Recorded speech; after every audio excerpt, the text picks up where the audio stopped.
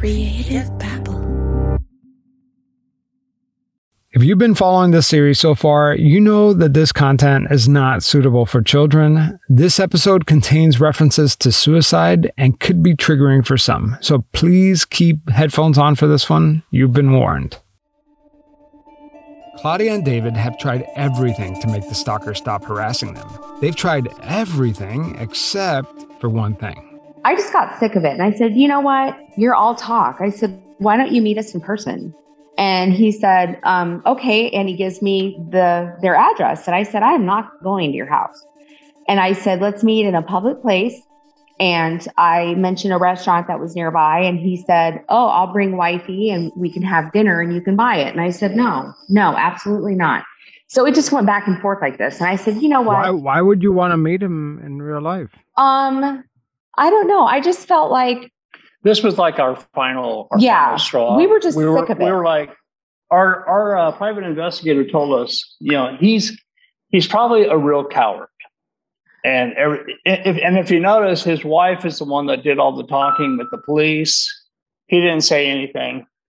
And so that was just our final straw. And we were like, you know what? We've never actually seen him or spoke to him. Let's get him out in public. Let's meet this guy face to face and get it over with. Whatever conversation we need to have with him, let's get it done. That sounds so scary. By the way, this is a terrible idea. If you're ever in this position, never ever engage with the stalker. Nothing good will ever come out of it. Fortunately, Claudia and David never went through with the meeting. The threatening messages continued, but this time they were directed at David, who is a postal worker.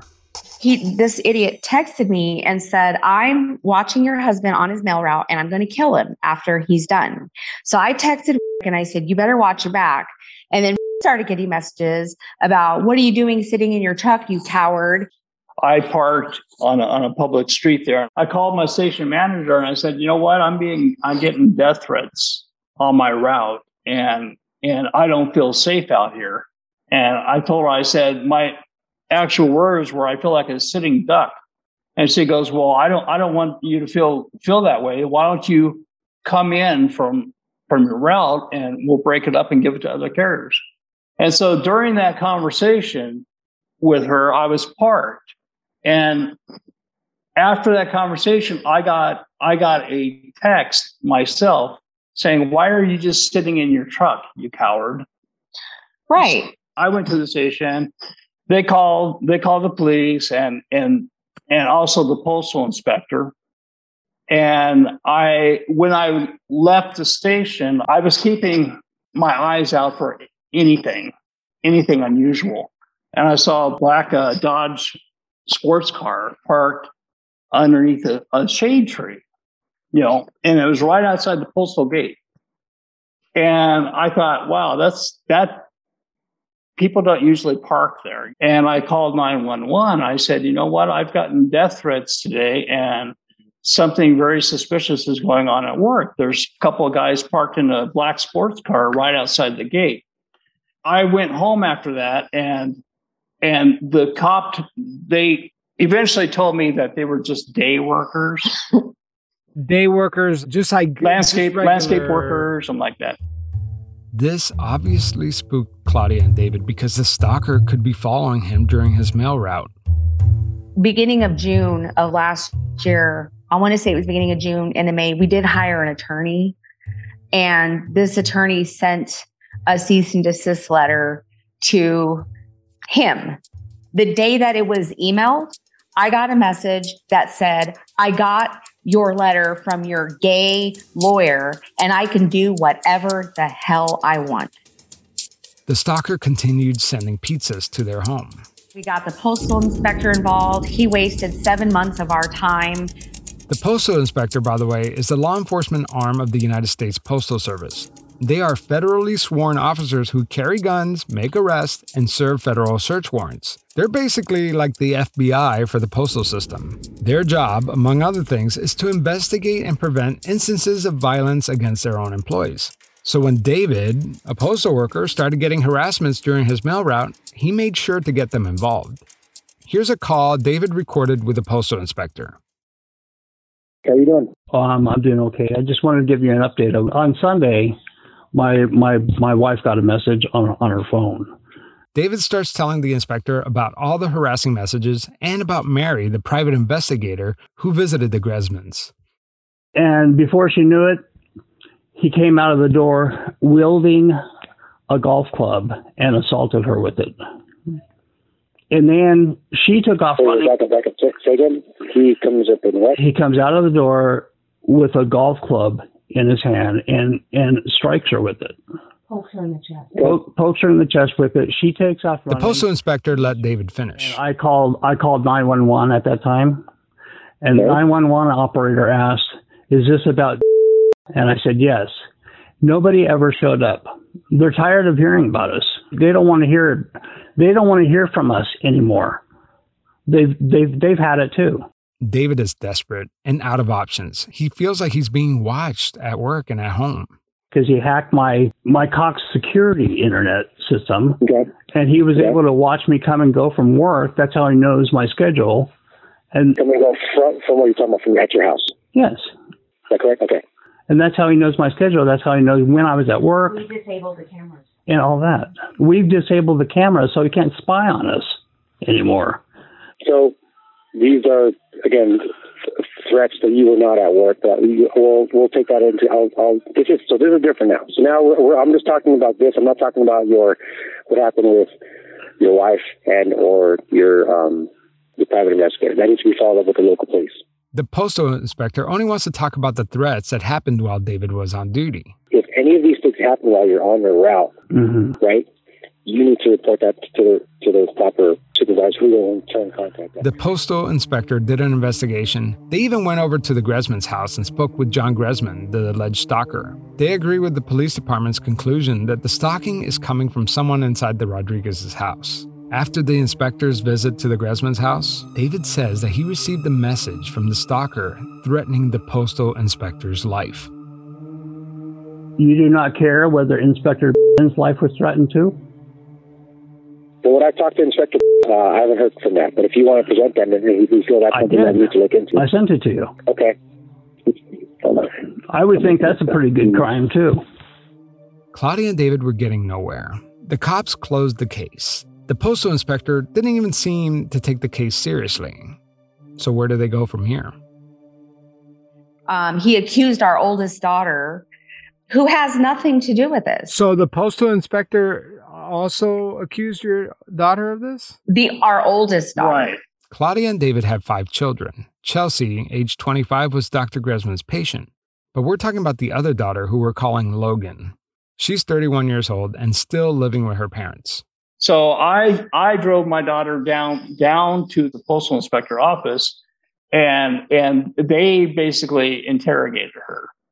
She came out in tears, saying that they looked at her phone. They were looking at apps that she had downloaded and taken off her phone years ago.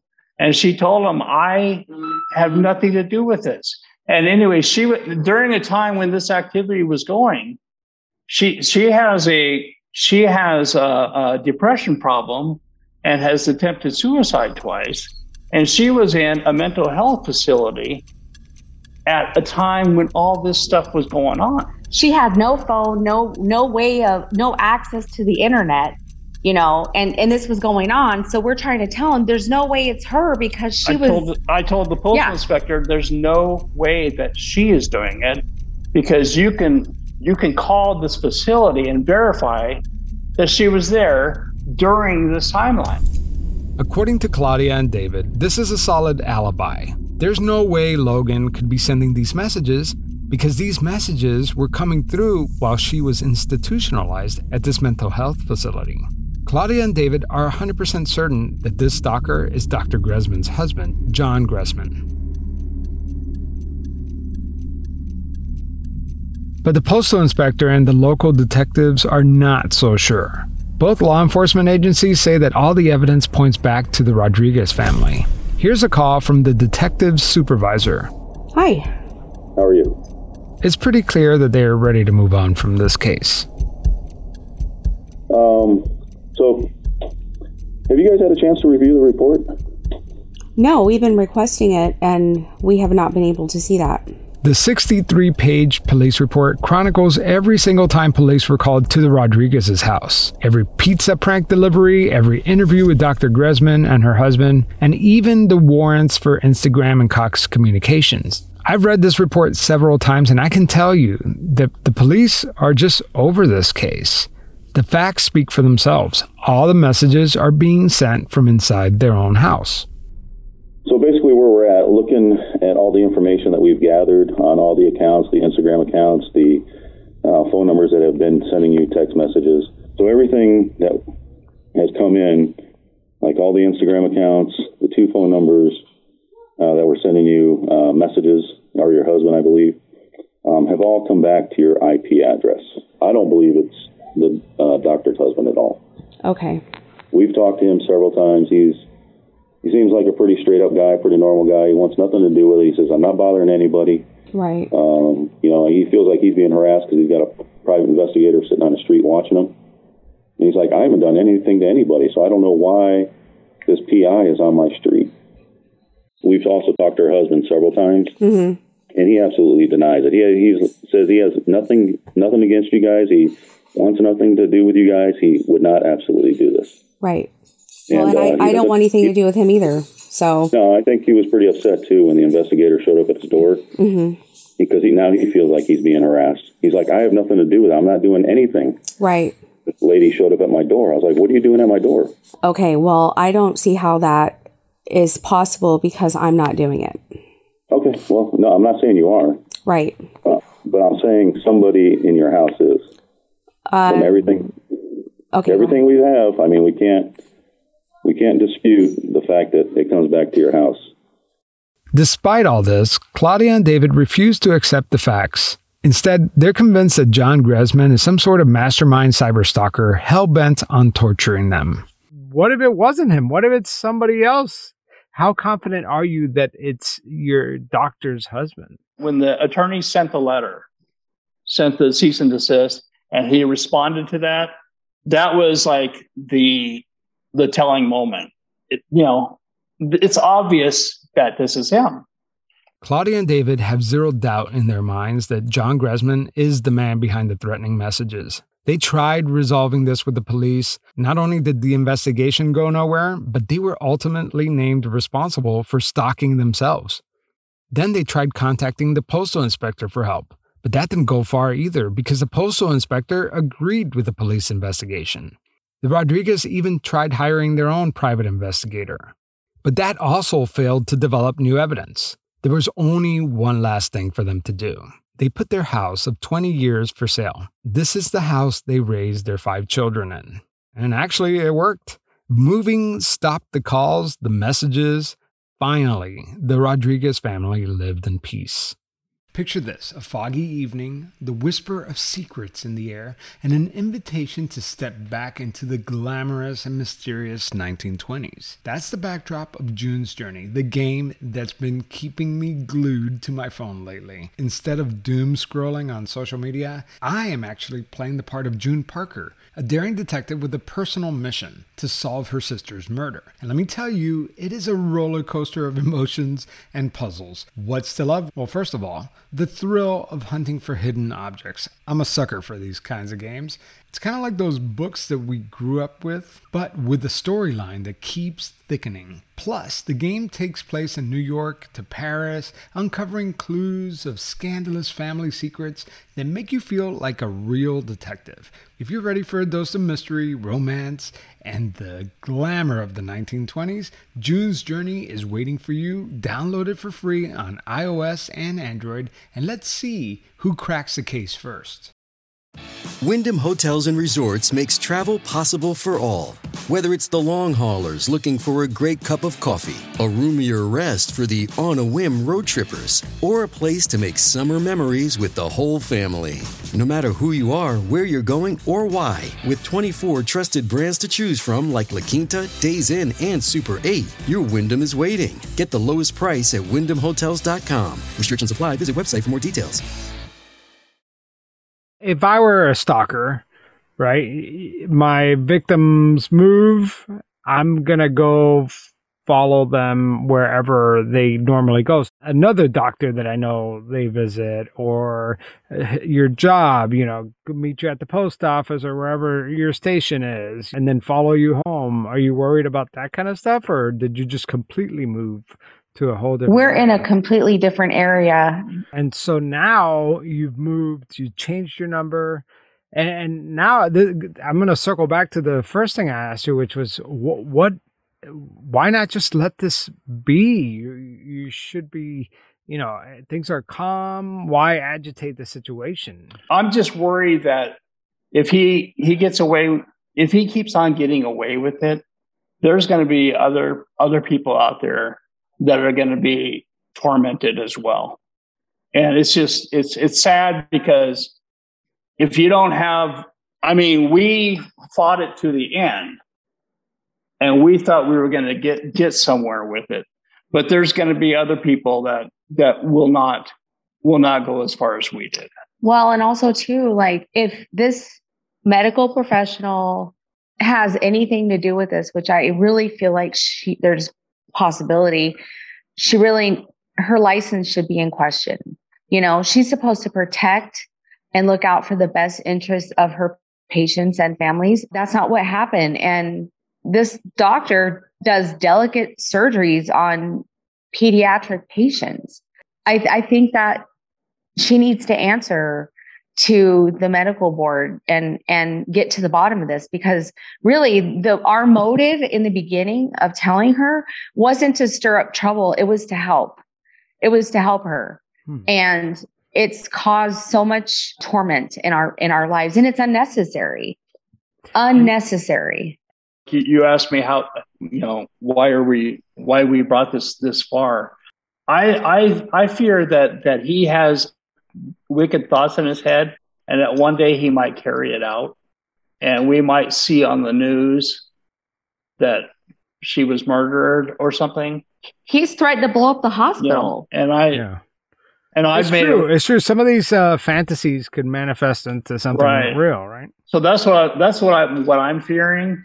And if that happens, I'm going to go straight to the reporters and say, this is what we went through with this guy. And we got no response from law.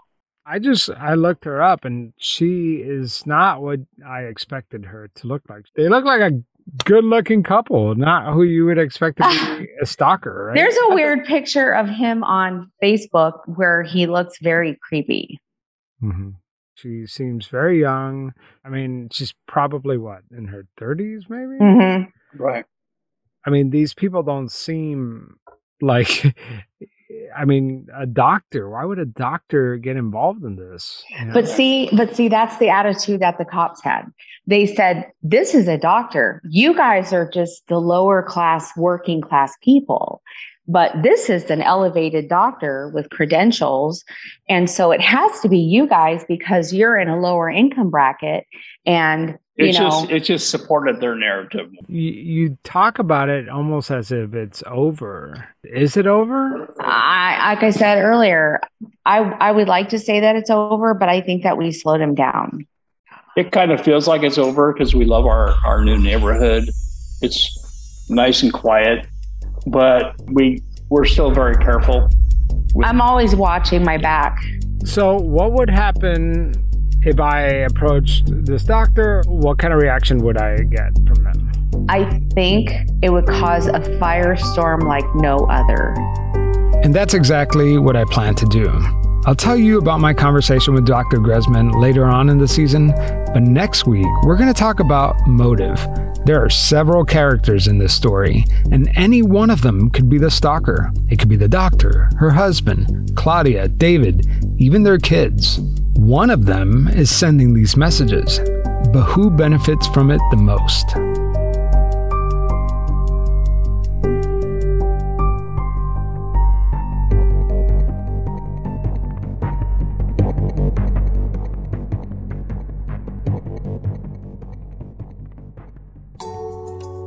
So let's talk about the elephant in the room. By now, you've probably formed an opinion on this case. Some of you believe that Claudia and David are the victims and that police need to investigate this further. But I bet there's a whole bunch of you that believe that the Rodriguezes are not telling the truth. And the facts are clear. Someone in this house is sending these messages. But let's think about this for a second. Why would someone risk getting the police involved, wasting their resources just for a prank? Then on top of that, David contacted the postal inspector to investigate. That's his job, his livelihood. Why would anyone involve this madness into their own career and their job?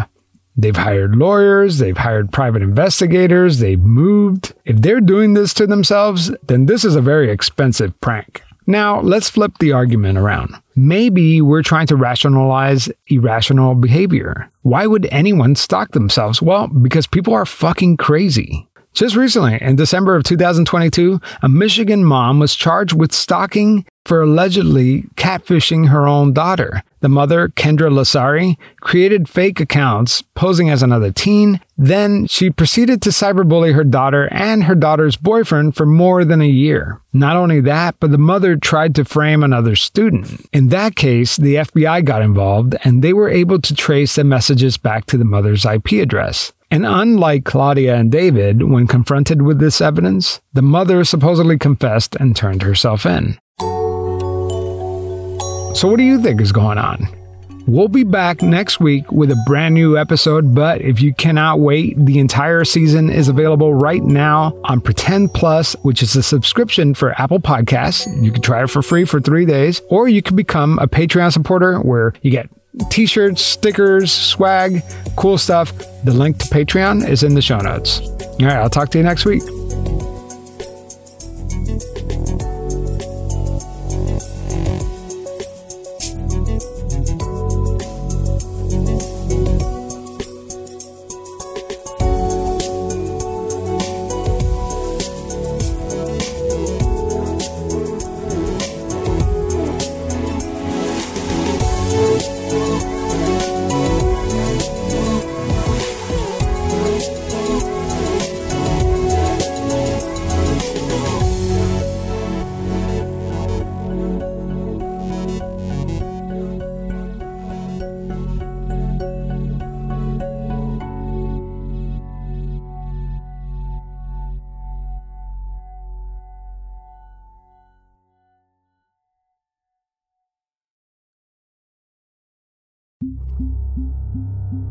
Creative Babble.